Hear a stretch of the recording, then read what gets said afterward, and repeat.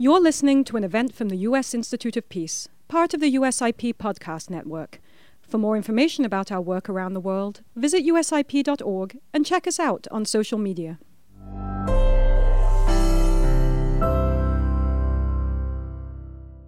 Good morning and welcome. My name is Lise Grande. I'm the head of the United States Institute of Peace. Congress established us in 1984 as a public, nonpartisan, independent institute that's dedicated to helping prevent, mitigate, and resolve violent conflict abroad. We like to describe ourselves as the part of the government and the interagency that does conflict prevention.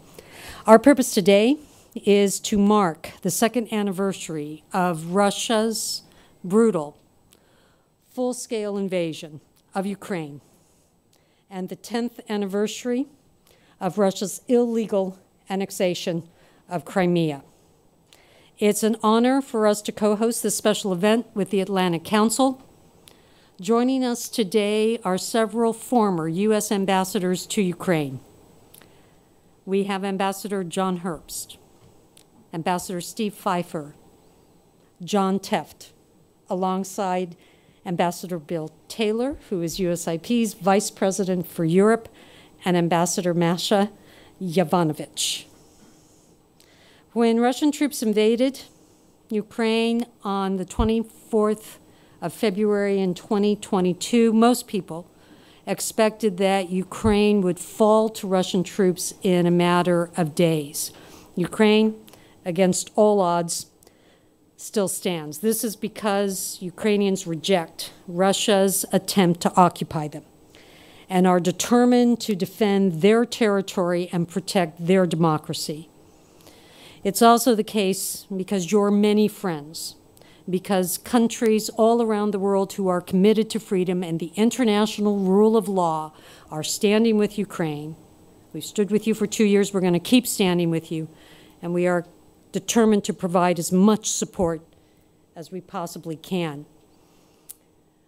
2 years on, while Allied powers are grappling with war fatigue, and some question whether they can continue their essential aid, some question, Ukraine continues to fight for its sovereignty and cultural heritage against one of the most aggressive countries in the world. As we think about the path forward and the many challenges that Ukraine and all of us are facing in trying to secure sustainable peace and security, today is an opportunity, a responsibility to remember and honor those who have fallen defending freedom. It's now my privilege to welcome to the stage Denis Sednik, the Deputy Chief of Mission for the Embassy of Ukraine.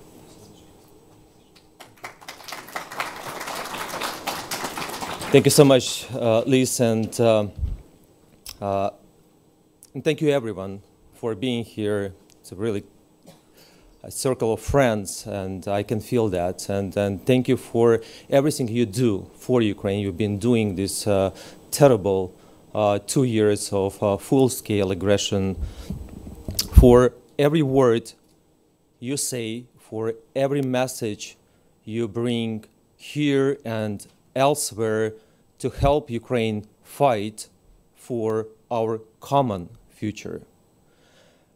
Cooperation and determination. These are my answers to the questions of ending the war and bringing peace closer. The less determined we are, the further Putin encroaches on our boundaries. The Russia-Ukraine war has been going on for 10 years, as you know.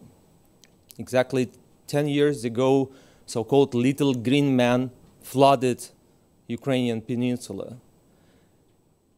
And unfortunately, the lack of robust international response has led us to what we have today. 200 rounds of talks between Russia and Ukraine took us nowhere between 2014 and 2022. All 20 ceasefire regimes were broken by Russia. So while we were seeking peace Putin was preparing for a major attack that shattered millions of Ukrainians 2 years ago.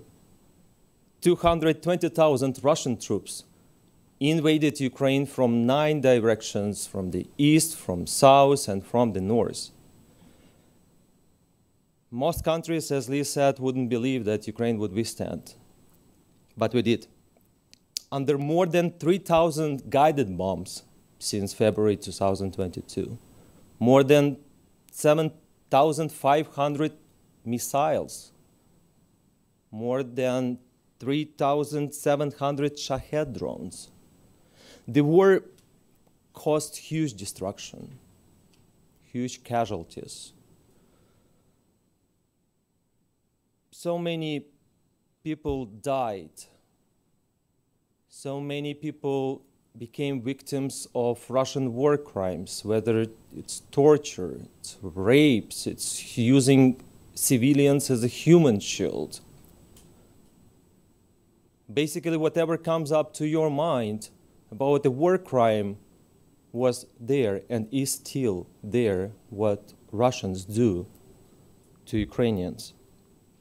Putin has made it clear that the only language he can speak is the language of force. And thanks to Ukrainian resilience, we were able to withstand in this genocidal war. But it is obvious that we would not have been able to do that without international support, without you. And I want to express my sincere gratitude to all Americans, to all of you, to all our partners around the world for standing with Ukraine in those difficult times. And not to allow Russians have that deadly advantage over Ukrainians. Thank you for all who understand that giving Ukraine weapons is not to escalate, but to deter the aggression. It's so important to keep that in mind. We've been feeling, for so long that sense that, well, we don't want to escalate the situation on the ground, not to provoke Putin to do even more harm. Doesn't work. And we have proven that with the necessary assistance, we can show the results. We liberated 50% of Ukrainian territories occupied by Russians since 2022. We cleared the Black Sea from Russian military presence. We destroyed 1/3 of Russian Black Sea fleet. It's a lot. We secured the grain corridor. And at the same time, we remain committed to conduct vital internal reforms in Ukraine, to ensure the GDP growth, to ensure the rebuilding the Ukrainian economy, and that's during the wartime. And at the same time, the total enemy losses far exceed the Ukrainian losses in times. But the difference is that we value every single Ukrainian life lost. Putin doesn't. And that is why he openly said that he is ready to send more and more Russian troops to die in Ukraine. And on the other hand, we can see that the lack of necessary resources leads to new territorial gains by Russia. And the example of Avdiivka is evident, unfortunately. Ukraine is open to a political settlement, let me be clear. And that is why the president of Ukraine proposed the peace formula, and we are working on the first peace formula summit, because it is the only realistic plan to restore Ukraine's territorial integrity and to ensure the just and lasting peace. However, as we talk about peace, we must be ready to win it, and in case with Russia, to win it by force. This year is crucial. Not only we, but Putin can feel the momentum. And robust steps must be taken. I'm talking about increased sanctions against Russia, confiscation of Russian assets and diverting them to rebuild Ukraine's economy, preparing grounds when Putin faces justice in front of the International Tribunal. But this list will never be full without Ukraine being able to fight for its future, for our future, for the global order that has been undermined so much already and can be ultimately ruined at any time. That is why the new supplemental for Ukraine is so vital. We need more missiles, long-range missiles, air defense, munitions, in order to be able to rebuff the Russian troops that exceed us in numbers. Putin has said that the Russian border doesn't end anywhere. And Ukraine is a test for Russia. If Ukraine loses, Russia will turn its and already our Ukrainian resources against you, against the West. Have no doubt in that. So it's Putin either defeated or the whole international system collapses. There is simply no middle ground, I'm afraid. So the international alliances must be strengthened, no doubt. More investments must be made into our own security, that's for sure. But all this may be too late if Ukraine doesn't receive the necessary tools now, this particular moment. And if Russia is not stopped in Ukraine, the cost of restoring the order in the world will be much higher. And eventually, unfortunately, every household around the world will be affected by the Russian aggression. So let me finish by saying that we might have to answer one simple question today. What world we all want to live in today? Whether it is the Putin's world or the world we've been working for so many decades to ensure peace and stability, working for our kids and our future generations. I thank you for your support. Thank you so much. Thank you very much.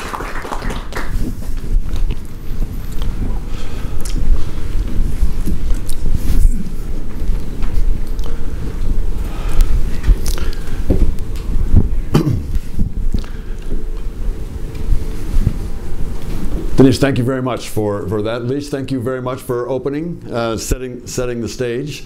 We have joining us here John Herbst, as Lise mentioned. We are co-sponsoring with the Atlantic Council. John, thank you very much.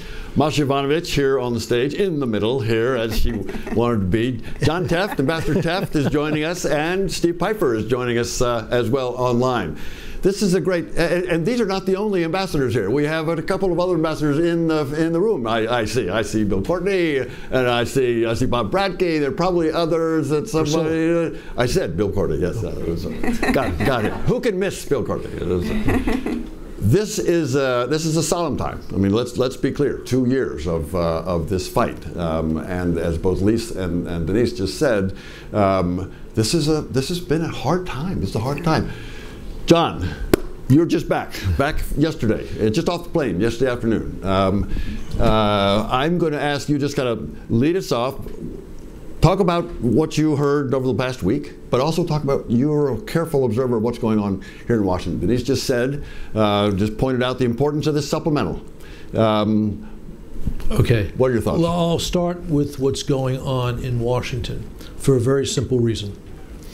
I believe strongly, since, say, week 3 of Moscow's big invasion of Ukraine, that as long as American support for Ukraine did not diminish, Ukraine would ultimately win this war. Of course, if U.S. support for Ukraine were stronger, the war's end would come sooner. I've had my disagreements with the administration about their reluctance to send longer range, or rather more advanced weapons to Ukraine. And I think that's a problem which has kept our policy to be merely an adequate response to the great challenge of Russia's invasion of Ukraine, which is a threat, a serious direct threat to American core interests. But the inadequacy of an overall adequate policy is far better than the problem we face now, coming from the quasi-isolationist right wing of the Republican Party. This is a relatively small group, some of whom, no more than 6 or 10, really want to kill U.S. aid to Ukraine, because they have no clue about American interests. And then there's another 30 or so who agree with them pretty much, but for whom this is not a high priority. But in a Republican House, which only has a 2-seat majority, 6 to 10 people can do a great deal of damage, something which Kevin McCarthy experienced, and Mike Johnson does not want to. So the Senate has passed an aid package we all know of, which would give Ukraine $60.1 billion of assistance, absolutely essential assistance to maintain its ability to fight and stop a Russian victory. And that package has been held up since roughly the end of September, 5 months. I suspect this package of some kind will pass, perhaps a little bit less than the $60 billion. Not a terrible result if it does get passed, because while Speaker Johnson has claimed, and I don't think we should dismiss this as malarkey, that he understands that America has a great interest in getting the aid to Ukraine. He also has a personal interest in retaining his job. And it's a pretty good bet if he were to put the bill on the floor, he would lose his job because of that group of determined, let's use a polite word, folks who don't understand America's national interest, their determination to make sure that doesn't happen. The good news here is that there's a second way to get that bill on the floor. It's called a discharge petition, and it requires a majority of people in the House to sign. And the Democrats and those who vote with the Democrats represent a very sizable minority, but there's still a few votes short. But there are at least 20, 30 Republicans in the House who really believe this is important, and I suspect that it would be possible to get 5, 6, 7 of them, maybe even more if necessary, to sign that discharge petition. My understanding is that the Speaker is right now trying to come up with a magic formula that would enable him to put the bill on the floor without getting him kicked out of the speakership. I'm not sure that's a possible task. And I suspect at some point in the not too distant future, that will be recognized. At which point he has a decision to make. Either to put the bill on the floor and risk his job, or to see a discharge petition, which will take more time, play out, and get that bill to the floor, which would then be approved by a substantial majority. It would be similar to the vote you had in the Senate. We had about 70% in favor. And that would also make him a lame duck, so his position would not be any more tenable than if the folks who don't understand American interests were to push him out of the speakership. That makes me optimistic this will happen. It doesn't make me optimistic about the timing for it to happen.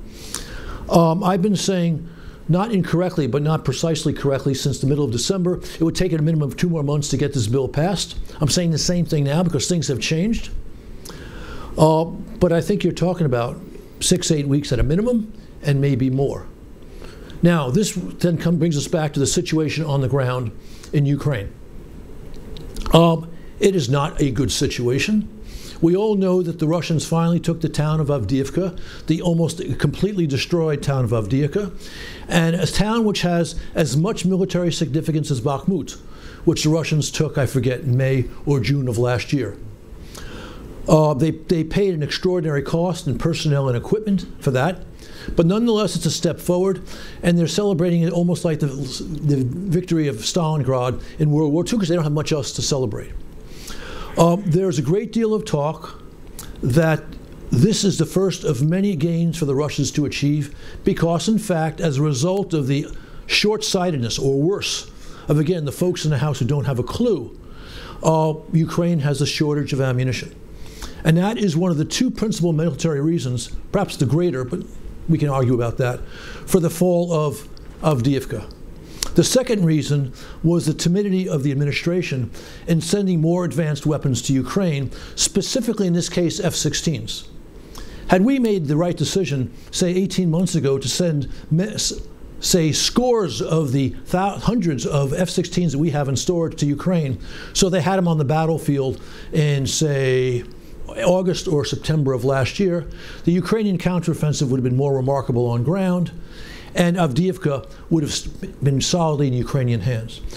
Because the Russians have substantial air dominance over eastern Ukraine, and with that air dominance, they were sending glide bombs at Ukrainian positions after Avdiivka. They had to retreat. So here's a clear example of bipartisan incompetence in the United States contributing to a bad result in Ukraine and a blow against our interests. Because again, if Ukraine were to lose this war, we would have to face Russia further to the west at much greater cost. American leadership would be in the gutter. It's a more polite word than the one I had in mind, as a result of this failure of leadership. I think I've probably said enough. John, you've done well. But notice I was bipartisan in my criticism. You were bipartisan in your criticism. That's exactly right. And you talked about what's going on here. And excuse me, Bill, I forgot to mention one more thing. Yeah. A lot of folks in Ukraine, well-informed, well-intentioned, and more people outside of Ukraine who don't know that much but have a need to opine, think that Moscow is going to make serious gains in the months to come. I can't rule that out. I'm not a prophet. I'm not a former military guy, although I talk to lots of former military guys. We have a really great network of ex-generals. I don't think that's true. I believe that Moscow can make small gains in the coming months, even without this ammunition problem resolved, which is my mistake. I need to add, Bill, I'm sorry. Because Russia is distant from strategic objectives, even if you consider something like Avdiivka a minor strategic objective, and Ukraine has the ability to limit their advance. And what I've just said is heightened by the fact, or made more likely by the fact, of the one really good thing that happened at the Munich Security Conference. Actually, there were two really good things that happened at the Munich Security Conference. The first and more important was that a real statesman, the president of the Czech Republic, General Pavel, commented at Munich that there are hundreds of thousands of rounds of ammunition on the international market for purchase. And if the West was so good as to purchase and deliver to Ukraine, which can be done in weeks, things would be notably better for the short term. Canada has volunteered to buy it.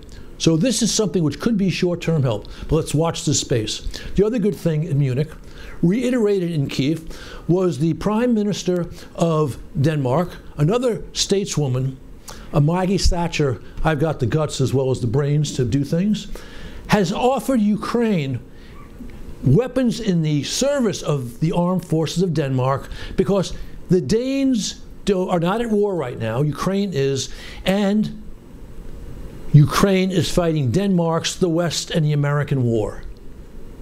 That was and then of course she then went to Kyiv with Zelensky to nail this down. Would that we had such strong leadership in the great powers of the alliance. Thank you, John. Thank you. I'm done. Thank you very much. So, Ambassador Pfeiffer, you served in Kyiv early on. You have also, when you came back, when you were in Washington, you had something to do with some of the nuclear decisions that the United States and Ukraine made. The Deputy Chief of Mission mentioned this question about escalation, which by implication has a nuclear component. Steve, do you want to make a couple of comments about both the previous efforts and how they are playing out today, on the nuclear issue and how they're playing out today? Yeah, well, I think we've seen, actually going back to February of 2022, is Moscow has tried to play the nuclear card. 3 days after the major invasion was launched in February of 2022, Vladimir Putin said we have put our nuclear forces on a special alert status. The Pentagon, which of course watches these things very carefully, said, we have seen no change in the Russian nuclear posture. And a couple of Russian analysts said, well, they've added a few more people to some headquarters units. Now, let me be clear. Vladimir Putin doesn't want a nuclear war, but he wants to use the nuclear card to unnerve Ukraine's friends in the West. And I think Mr. Putin is the one to listen to. There are lots of, for example, Russian television pundits who talk about nuclear war in ways that I would consider borderline insane. My favorite one is the one who goes out and says, well, we should drop a nuclear weapon on Paris and a nuclear weapon on London, and this thing will be finished. And they never ask what happens to Moscow an hour later. But pay attention to Putin. And I think if you look at Putin, his nuclear rhetoric hit a peak in September of 2022, just when he claimed that Russia had annexed Kherson, Donetsk, Luhansk, and Zaporizhzhia oblasts. And he tried to say, these are Russian territory, we will defend them with all means at our disposal.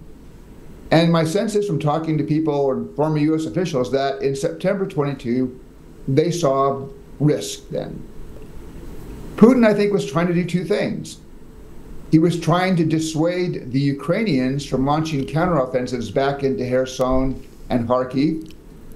And he was trying to dissuade the West from continuing to provide weapons to Ukraine.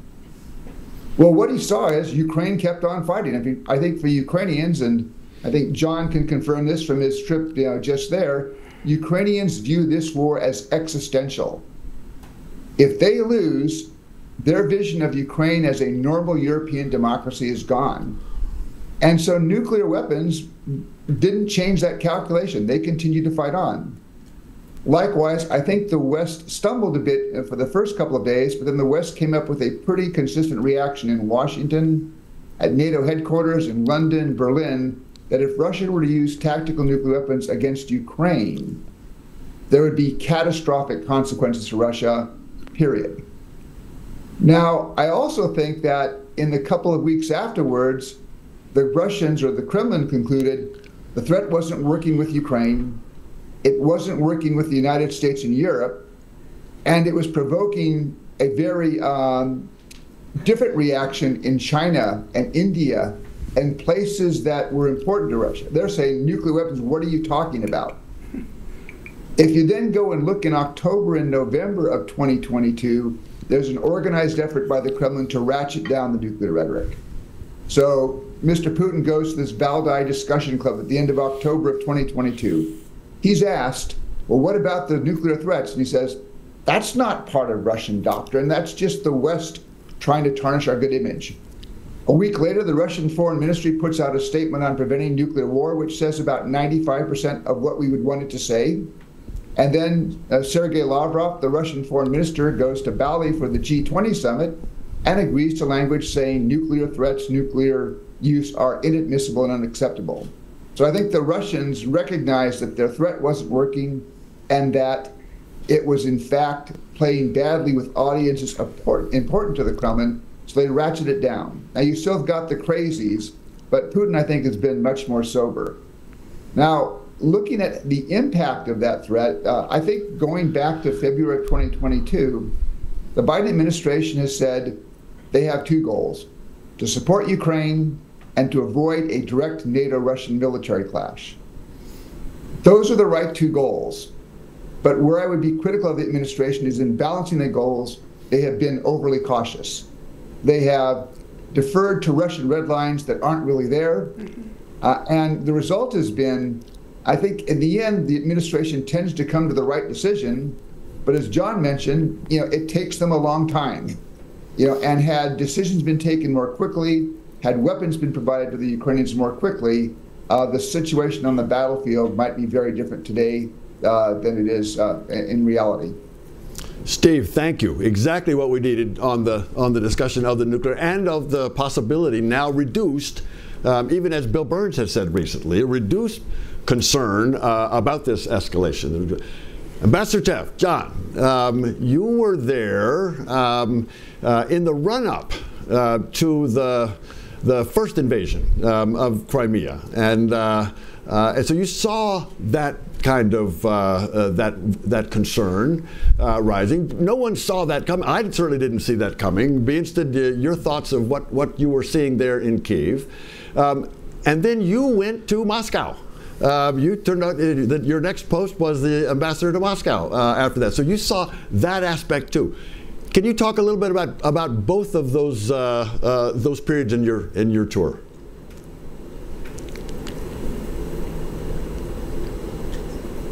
Thanks very much, Bill. I'm glad to be with you today, if only via Zoom.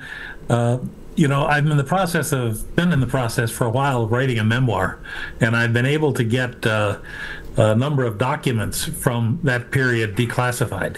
And so, you know, we all forget stuff, especially diplomats. We have too many things going in our mind at the same time. But some of those documents have helped remind me. And I guess I would characterize my last year in Kyiv, 2013, and I was there until July, and then Jeff Pyatt took my place. We saw a lot of things starting to develop, and I would highlight three key points. One was the Yanukovych regime was already really starting to crumble. The greed levels, the corruption had gotten to the point where everybody knew who the, quote, the family, as they called them. And this wasn't just the sons of Yanukovych. This was the group surrounding him, many of them now living in exile in Russia with Yanukovych. They were in the process of getting, you know, literally we heard stories where they would print hryvnia and then cash it at the markets and then carry suitcases full of dollars down to the Gulf to the bank. I mean, it was that obvious. And what happened was not only did this erode any support that Yanukovych had, I remember, I think 19% was the support he had in the last poll before I left in July of 2013. But it even started eroding the people in the Party of the Regions, the people who were the supporters of Yanukovych. The second big thing, of course, was the growth and in power and influence of civil society. And this was something that has grown over a long time. All of the ambassadors who were there on the stage and worked hard on this. This was a key part of American policy to support the development of civil society. Even if we couldn't influence some of the political developments at the top, we could support those people who sought democracy, who sought a European future, who wanted to build a country that was very Western-like, a country that they thought was the country they wanted to live in and they wanted their kids to live in. The third big part of this, of course, is the European future. And throughout most of my time in Kyiv, we had a development, we had a negotiation with the European Union over an association agreement. And that association agreement gradually grew and grew in importance because the people of Ukraine saw that as not only opening up the future and access to Europe, being part of Europe and not just part of a Soviet empire, but it also, I think many people felt, provided a guarantee that the European Union, supported by the United States, would be able to insist on rule of law and fight corruption and all of the things that they saw the Yanukovych regime practicing at the time. Now, we all know the story. In November of that year, Putin pressured and bribed Mr. Yanukovych to give up the European Union Association Agreement. And civil society people went to the streets, went to the Maidan, and I think everybody knows the history of that. I was back in Washington at that point. I'd been told that I was being considered to go to Moscow. I hadn't yet got the final word, but I followed things pretty carefully, particularly when Putin invaded Crimea and the war really started, but also started the subversion, for want of a better term, in the Donbass. And I got to Moscow in September of 2014. And of course, by this time, you had lots of people in Russia thrilled that Putin had reclaimed Crimea. Nationalism was going strong. St. George ribbons were on everybody. Cars flying flags. It was a very nationalistic moment in Russia. Putin got a huge bump on popularity during that period. But as I worked my or engaged in my initial contacts there, one of the things that really struck me was how little the political elite, and I'm defining this not just people who are in the government, but people who are in the society, you know, people who are part of the Putin group, whatever, it being business or whatever, they didn't understand Ukraine at all. You know, it was just striking over and over again. People would argue that, well, all those people in Donetsk, they all speak Russian, so they must want Russia. Well, I'd been in the fortunate situation where between, I think, April of 2013 and the end of June, I was in Kherson, Mykolaiv, Donetsk, Luhansk, and I had talked to a lot of people. And so I kept finding myself in these conversations, private, most of them were private, saying, well, you know, what you're saying just isn't true. You know, I had to find a way diplomatically to kind of get the point across that they were just not consistent. My bottom line here, and I'll stop with this, is that I could see even then what we all have seen so much over the last 2 years, this illusion about Ukraine, this sense, this unwillingness to understand that these are an independent people who did not want to be a part of Russia. They did not want to be a part of a Russian empire. And it was very obvious back then. Anyway, I'll stop at that point, but I guess I saw a lot of the seeds of what was happening. Of course, the war was already going on in Donetsk by the time, thousands had already been killed. And we had a situation where the Minsk agreements were being negotiated, the Germans and the French working with the Ukrainians and the Russians in the Normandy group, but it didn't really go anywhere. And I mean, I have to say, I was very skeptical of that from the very beginning, and it became pretty obvious when Toria Nuland and Celeste Wallander came out for talks with Vyacheslav Surkov, Putin's point man on Ukraine. It was clear that Russians were kind of feeling us out, trying to figure out where our bottom lines were on these things, but really we're not in any mood for any kind of compromise. And we, of course, respected the Germans and the French, so we didn't get deeply engaged it didn't get engaged in the negotiations, but we tried to keep track of what was going, and it was pretty clear that there wasn't much compromise. Nobody at that time, my last point, expected Putin to do what he did in February of 2022. But, you know, history has shown us how brutal and that invasion is, and how much it totally lacked understanding of what was going on in Ukraine. And he's paying for it, John. You're exactly right. And he's paying for that misunderstanding. Yeah, I think this is. I've always said when I give speeches that this was a strategic mistake of the First Order, and I think today, what we Americans, I was encouraged by what John said. I wish we'd passed the supplemental bill earlier, but we can't make a strategic mistake at this point and not give assistance to Ukraine. Absolutely right. Bill, Absolutely if I could just make one addition, I would just. So, Masha, Steve, please. Sorry? Just the modification to what John just said. I don't think Putin's decision in February of 2022 is a strategic mistake. It was a strategic blunder. It was worse. All right. And if you look at Russia today, mistake? It's been a military loss in terms of lives and equipment. It's been an economic loss. It's been a geopolitical loss. Yesterday, Sweden got the last vote it needed to join NATO. So, you know, Mr. Putin's action, among other things, has energized NATO and enlarged NATO. You're absolutely right, Steve. Thank you.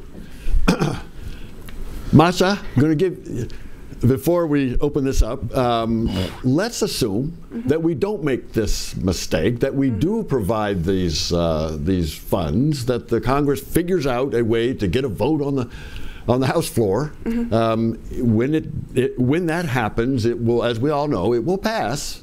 As it did in the Senate, 70-29, as John said, in the Senate. It will pass in similar fashion on the House floor. So let's assume that.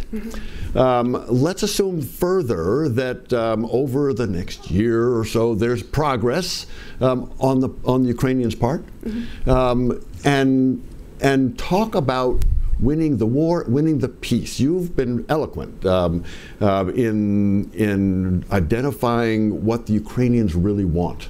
in this peace, in the end, after this war, after the victory, as they say. What does this look like? What are they after? How can they achieve that? How can we help them achieve that? Yeah. So winning the peace in Ukraine, I think I think the title of this conference is the 10-year war, but it's actually been much longer. It's been since independence, and we are now reckoning with the dissolution of the Soviet Union, the imperfect peace, shall we say, that ensued after that, not only in Ukraine but throughout the former Soviet Union, and moving forward. And I think the Ukrainian people have spoken many, many times through multiple elections, through 2 revolutions, and through this war that started in 2014 and is continuing now with the total war, Russia's total war on Ukraine that started in 22. And what the Ukrainian people have said is that they want to live in freedom. They want to be a part of the West. They share Western values of democracy and rule of law. In fact, the Revolution of Dignity was all about living according to the rule of law, something that, again, coming back to what John Teft had noted, the Russians didn't understand Ukraine. And I think in part they didn't understand that the Ukrainians are a distinct people, a distinct culture, that they have a distinct language, that there is a distinct geographic space that is Ukrainian. And now they are perhaps beginning to understand that there is a Ukraine, there are a Ukrainian people. And the Ukrainian people know what they want. And that on the one hand, I think the Russians didn't understand that from the beginning, or Putin didn't understand that from the beginning. On the other hand, I think they sensed it. They sensed that the changes happening in Ukraine since 1991, that got a boost in 2004, that got a bigger boost in 2014, that was propelling Ukraine in an important direction forward. It was leaving Russia behind, and that was profoundly threatening, I think, to Russia. So how does Ukraine win the peace? I think with more of the same. And I think that winning the peace, it started in 1991, but it continues today, and it's part of all of the things that we've been talking about. The three areas. One is, of course, security, moving forward with Ukraine's relationships with other countries in the West, and particularly NATO countries, and particularly making that relationship with NATO as close as possible, and I think many of the people in this room would say ultimately NATO membership. We've got a NATO summit coming up in July of this year. The administration has an opportunity to make history. Let's hope that it does so. And I think that on the economic side, again, this is something that needs to start now. We are seeing the Ukrainian people constantly rebuild. They are rebuilding faster than Russia is destroying. When you look, for example, at the energy network, which is still, it is unbelievable considering the attacks on Ukraine. The Ukrainians are managing to keep that electrical grid running, and many other things as well. So the rebuilding continues, and one of the things that I find particularly amazing about the Ukrainian economy is that not only is it operating, it's innovating. So you have DIA, which is light years ahead of anything we have in the U.S., where you can basically do anything online, including getting assistance to rebuild your house or your apartment if it was struck by a Russian missile. So that is ongoing. Obviously, there are plans for the bigger reconstruction. That is ongoing as well, working with Western partners. Lots of big issues. How is that plan put together? To what extent is it determined by central authorities? To what extent are local leaders empowered to make decisions? What part of the economy, what sectors of the economy does the government boost and invest in? Lots of big issues, and they are being addressed now, so that Ukraine is ready when that peace treaty is finally signed. So that is important, and I would say, you know, there's a lot of historical precedents. I mean, FDR started thinking about what the peace would look like after World War II in 1942. So, you know, we need to be ready, all of us together. And then the other piece of Reconstruction, of course, importantly, is how does it get paid for? So part of it is going to be, you know, obviously bilateral partners, especially coming from Europe and the EU. Part of it is going to be institutional, like the World Bank, like the IMF. And part of it, I think, is going to be coming from Russian funds. Importantly, I think there are steps forward with regard to the $300 billion of frozen Russian money out there, and hopefully our Congress moves forward on our part of it, and that also unlocks other countries moving forward. But I think, you know, there's also that other word of reparations. I think an important part of the peace is going to be holding Russia accountable. That's certainly true for war crimes issues, but it's also true with regard to the rebuilding of Ukraine and the immense destruction that they have caused. And then finally, on the values piece, on the political piece, on what kind of a country is Ukraine going to be in this new era. And again, the Ukrainian people have spoken. It is very clear. They are not fighting this war to recreate the old system to make the oligarchs rich again. They're not.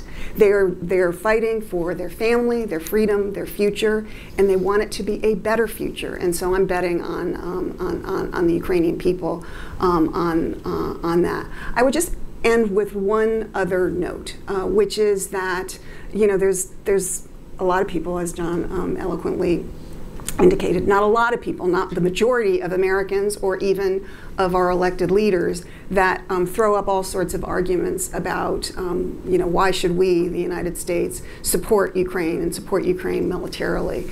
And I would just note that the Ukrainians have been brave, they have been courageous, they have been principled, they have been resilient. They know why they're fighting, just like we knew why we were fighting in 1776. We knew why we were fighting. And just like the Ukrainians, for us, there was no hope that we were going to win. We were taking on the mighty British Empire, this ragtag group of colonists, no hope. And yet, we were determined. We wanted to live in freedom. We didn't want a king. We didn't want to be part of an empire. Does this sound familiar to you?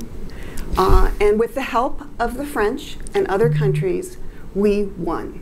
And I think history can repeat itself. Masha, well done. Well done. Sound good. Well said. Oh, well said, all. I would like now, with that kind of opening, you've got the ability now to ask any of these questions, any of these people questions, these former ambassadors, on issues that they've raised. And I am going to ask Ellie to bring the mic right here. Let us know who you are. If you've got a specific question for a specific person, please let us know, please. Sure. Doug Brooks with FGI Solutions. We're actually doing investment and logistics and procurement inside Ukraine already. But my question is really on what happens if the Russian Empire fails. And so we have a large reconstruction development effort going on in Ukraine, and then all of a sudden you have all these new republics, and we can't ignore those. This could be like a massive, massive period of essentially reconstruction and development, and I'm just kind of curious, how would we handle that? There's an interesting question, and I'm going to ask Ambassador Tefft to be able to take that on, but I will remind us that there were people who were concerned in 1991, early in 1991, about what would happen. Oh my goodness, what would happen if the Soviet Union were to disappear or break up? Well, it turns out they did, and the sky didn't fall. We were able to manage that. But it's a very fair question. John, you want to take a shot at that? Sure, I'll take a start at least, and others will have their own views. I know there's a lot of people out there. I've been on panels with people who think the Russian Federation will fall apart, that Chechnya and other places will start pulling away. I've also read a lot of things by Russians who are opposed to Putin, who are opposed to the war, and who just don't think this is going to happen. The main argument there is that all of the people in these regions have a vested interest in staying part of a federation, even if it's in much more economic peril than it is right now, perhaps. So if I had to bet, and I wouldn't put much money on this, I'm not a betting kind of guy, I would say that it would not, at least in the short term. But as we've seen in this war, and we've seen in the last 30 years, it's pretty hard to predict specific events like this. I remember being on the Soviet desk when Yeltsin went out in the woods in Belarus and with Kravchuk, and they basically got rid of the Soviet Union in a day. There was nobody that I knew of in the intelligence community or in the analytical community, academic community, who had any idea that was really going to happen that quickly. Everybody knew the Soviet Union was going to come to an end, but it surprised us. So I don't have a lot of confidence in saying that if I had to bet, I wouldn't see that it falling apart.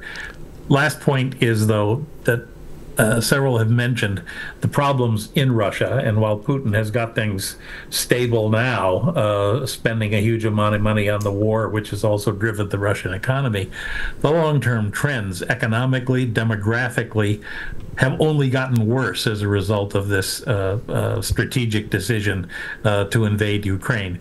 And I think a lot of people know about that. But the more I read about this, the more convinced I am that Russia will have its nuclear weapons, but it will not have an economy. It will not have a demography. Think of all of there's places now that don't have men or women able to work because they just don't have them. So many have died in the war. It's a folly in many ways for the long term for Russia. Thanks, John. Steve, John, Masha, anything else to add on that thing? Great. Toby. Priscilla. First Priscilla, and then Bob, and then... good. Priscilla. Another chief of mission here. Yeah, you are. Another chief of mission. So introduce yourself. Yes, I am. And you are? I am Priscilla Clapp. Yes, you do. I am a senior advisor here at U.S. Institute of Peace, but I'm in the Asia Center. So I'm going to give you an Asian perspective on this. However, I must say, in the late 1980s, John Herbst, Steve Pfeiffer, and I had a front row seat in the embassy in Moscow for the beginning of the end of the Soviet Union. And so we have a long sweep of history in our minds here. I'm now Asia-oriented. I was the chief of mission in Burma 20 years ago.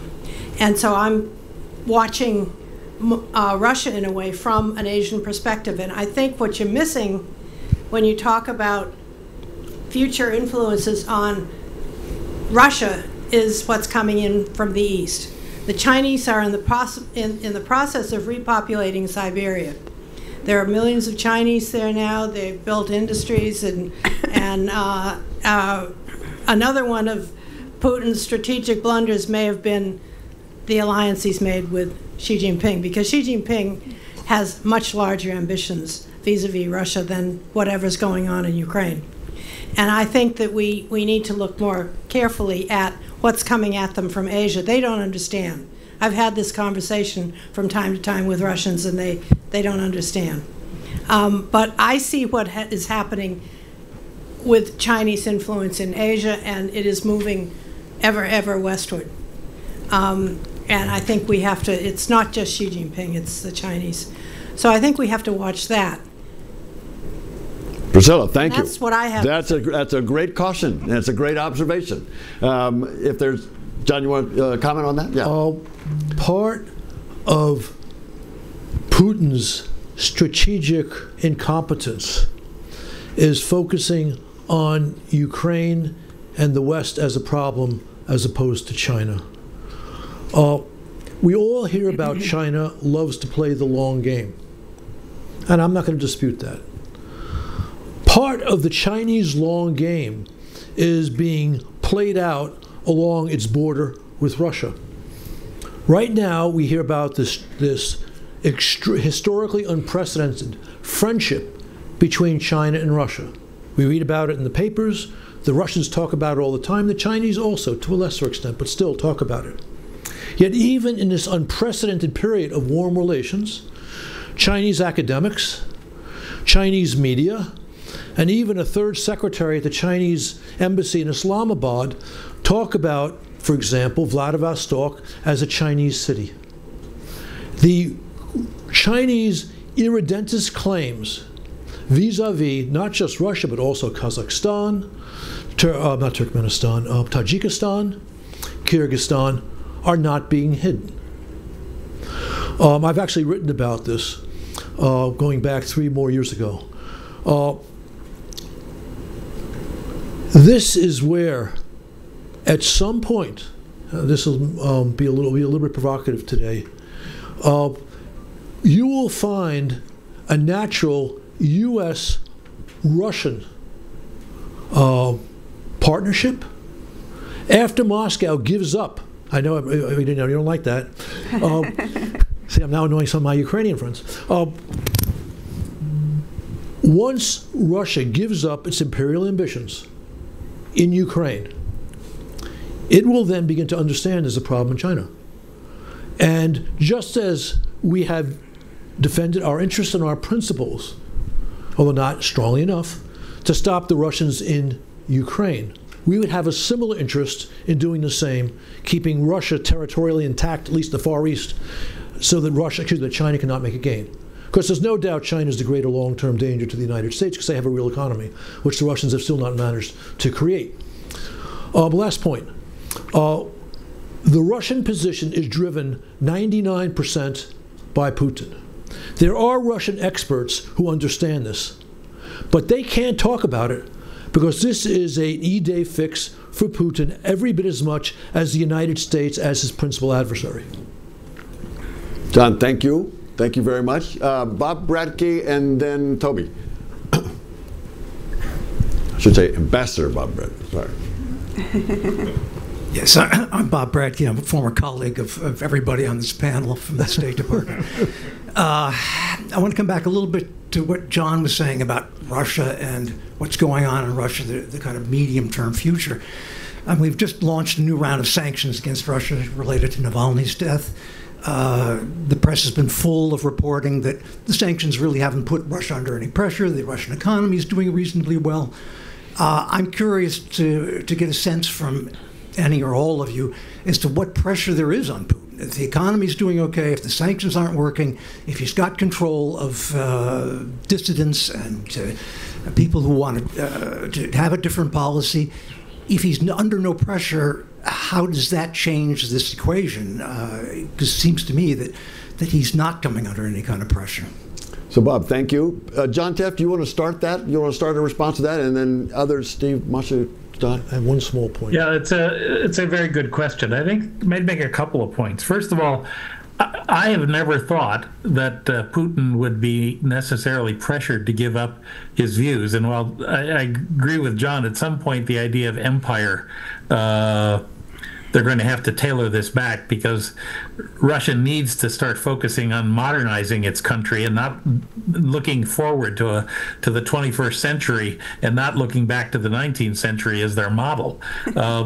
I think that as long as Putin's around, it's going to be hard to do that, and he's going to push back against anybody who would make that argument.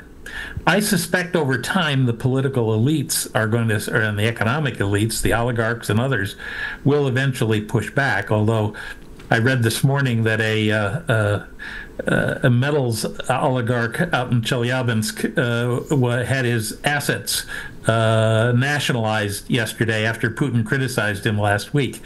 Putin's also taking assets from belong to Western companies and giving them to other members, in effect creating new economic elites dependent on him. So he's working on these things to try to maintain his support among the elites. I think everybody on this panel knows that in the end, what changes in Russia is when political leadership changes come, it usually comes at the hands of the elites. Right now, nobody's got their head above water for obvious reasons. I think that still doesn't undercut the argument that I was trying to make, and others have made it much more eloquently than me, that this is a long-term disaster. for Russia. And I just gave a speech where there's a fellow who works at the American Enterprise Institute, Eberstadt, who's done some demographic work that's just absolutely fascinating to see how this country is falling apart. The life expectancy of a 15-year-old in Russia is now less than the life expectancy of a 15-year-old in Yemen. I mean, it's just staggering, some of the statistics and things that they have discovered. So it's the long term that they're doing, and nobody can even factor in the loss of all of these soldiers. I think Bill Burns used 315,000 as the number of casualties that Russia has suffered inside of Ukraine alone. And these are all, some of them are criminals from prison, but these are able-bodied men who they need for the future. And there was a demographic problem before. So I guess my sense is that, Putin will do everything he can to not just keep the war going, because he's, invested his whole future, his legacy in this, but he will be as ruthless as he has to be to try to stifle any opposition and to try to show the world that the people of Russia still support him. But if you want to look into that, I think the best guy writing now is Andrei Kolesnikov for Carnegie. He has some brilliant pieces analyzing what's going on inside of Russia, the attitudes of people toward the war and toward the future. I'll stop there. John, thank you. Any other comments? John? Yeah, I think that there's a widely believed misconception about the state of the Russian economy. Bob, you mentioned their economy is doing okay. I heard Jack Keane, former general, say the same thing this morning on TV. That's all based on the use of official Russian economic statistics, which I think is, and amazingly, the World Bank and the IMF use those Russian economic statistics to come up with growth rates of 2 or 3% for last year. Why anyone wants to believe official Russian statistics, especially when Putin's trying to demonstrate sanctions have no impact, is beyond me. There's a professor at Yale, Jeff Sonnenfeld, who's written extensively about this. We all remember, Bob, you were doing economics in the embassy in the mid-'80s when the CIA expectations were based upon, again, official Soviet statistics. Well, we know how well that turned out. So I would take those with not a grain of salt, but with a whole shaker. If I could just add one thing, the question of is there pressure on Putin? And I think it's just really hard for us to know. I don't think we have, John was mentioning that the Belivetsky Accords kind of came out of nowhere for us. I mean, I think, it's just hard for us to know what's going on in the inner sanctum. But, when I look from far, far, far away, where I think we would probably all agree that if there were free and fair elections in Russia, Putin would probably win. But he's also stacking the deck. He's making sure that Navalny not only goes to the furthest away prison in the Arctic Circle, he's making sure he's dead. He's taking anybody that might have a prayer of getting some votes, like, help me out, Nadezhdin, and taking him off the ballot. And I think we're probably going to see other, not to mention all the other repressive measures we're seeing in Russia, but focused around the March elections as well. And that, to me, it's certainly a sign of authoritarianism, but it is not a sign of strength. And so he must be feeling some pressure. Thank you, Masha. So, Toby, here. Steve wants to. Sorry, Steve. Sorry. Just 2 points. On the economic side, just a second to what John and John have said.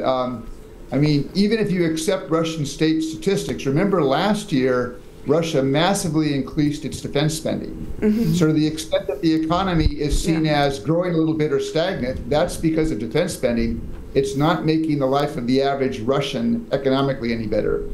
The second point is, to get back to what's already been said, is the importance of the West making clear that its commitment to provide Ukraine with the weapons and the ammunition and the wherewithal to continue the fight, how important that will be. Because I think if you're in the Russian public or the Russian elite, and even in the inner circle, at some point you have to ask yourselves, how long can you continue this fight and continue to see your husbands, your sons, your brothers coming home in body bags from Ukraine because of one man, Vladimir Putin, and his obsession with Ukraine.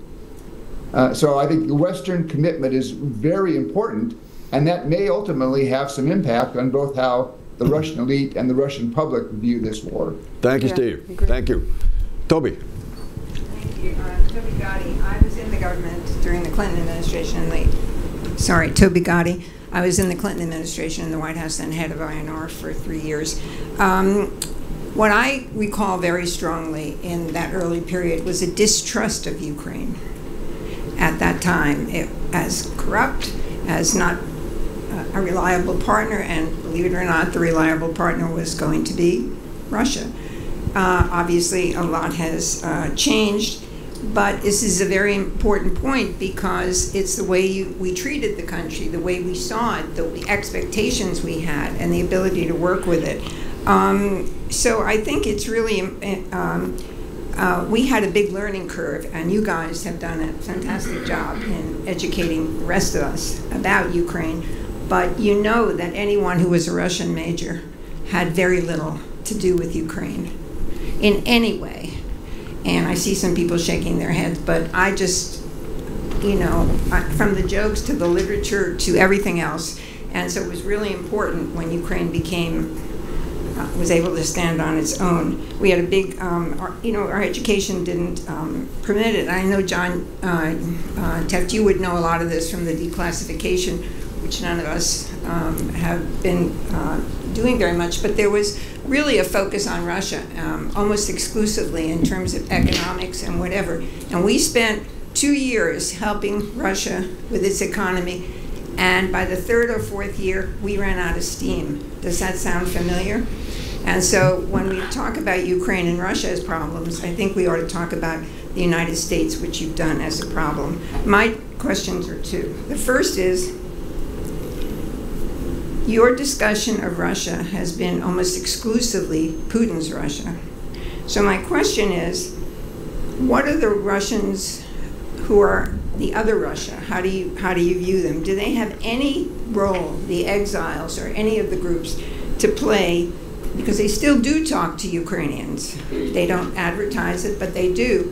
Is there anything that can be done here to build that lower level of trust, or trust, that's the wrong word. Understanding. Just talk would be fine. And can we, in Europe, there's a whole discussion about decolonization, which for us is a kind of crazy word, but they mean the decolonization of the Russian Empire. Mm-hmm. And we ought to listen a little bit to that. My second question, and Masha, this is to you. I like 1776. I'm a big fan of Hamilton and, all this stuff. But for most Americans, I wonder if the real analogy, and for the Europeans, this is for sure the analogy, is in 1936. Mm-hmm. The Sudetenland and everything like that. And I really think that we should be talking in terms of what happened after that. Because 1776 is, maybe for the Supreme Court it's really important, but for the rest of us, it was a long time ago. Toby, thank you. This is very, very useful. Two good questions. John, do you want to do the kind of people-to-people question that Toby asked, and Masha, do you want to do the 1776 one? And this, I'm afraid, will be the last question, but John and Masha and several people will be here to answer other questions after we wrap this up. But John Teft. Yeah, I think that the people-to-people issue is something that not just in Russia but in Ukraine and other places, we State Department diplomats and the people who work with us, we work really hard on this. Even in Russia, when I was there from 2014 to 2017.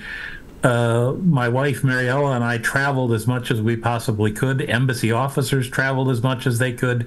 We tried to reach out to not just local people, but everywhere we went, we would have lunch or dinner with Russians who had been on grants coming to the United States, either educational or the Billington grants, the Open World grants. And it was a good chance to kind of reconnect with them. I don't think that Lynn Tracy, our current ambassador, is able to really travel and do that much right now. But I do know from talking to her that she and her staff are working to the extent they can. It's a very limited staff, as I think everybody knows, to try to maintain some of those people-to-people ties. And I know that there's a lot of people in this country, in academic institutions and others, where we're staying in touch with Russians who are in exile, who have fled the country for obvious reasons. And I think we need to continue to do that. As I look back, and this will resonate with most of the others on the panel, one of the great things that the United States did in Eastern and Central Europe since 1991 was to invest money. We could have invested more in different grants and the people-to-people kinds of programs. It built the I think an understanding of our own country, but kind of the relationships, often not official, but private relationships.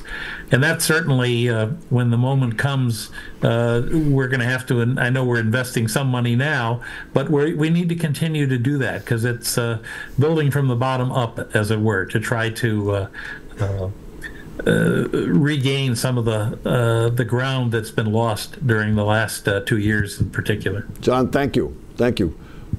Masha, 1776, 1936? Yeah.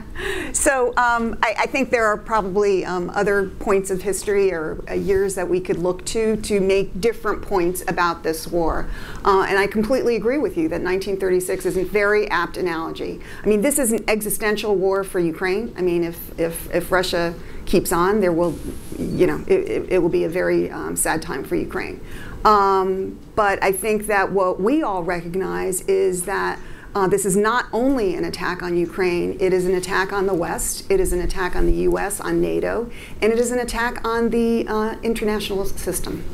And, as Denise said at the outset, what kind of a world do we want to be living in? And if we don't step up now, we are going to have to deal with the Russian threat and Russian actions later on. And it will be, perhaps not at a time of our choosing, not at a time that is advantageous to us, and it will perhaps involve American boots on the ground.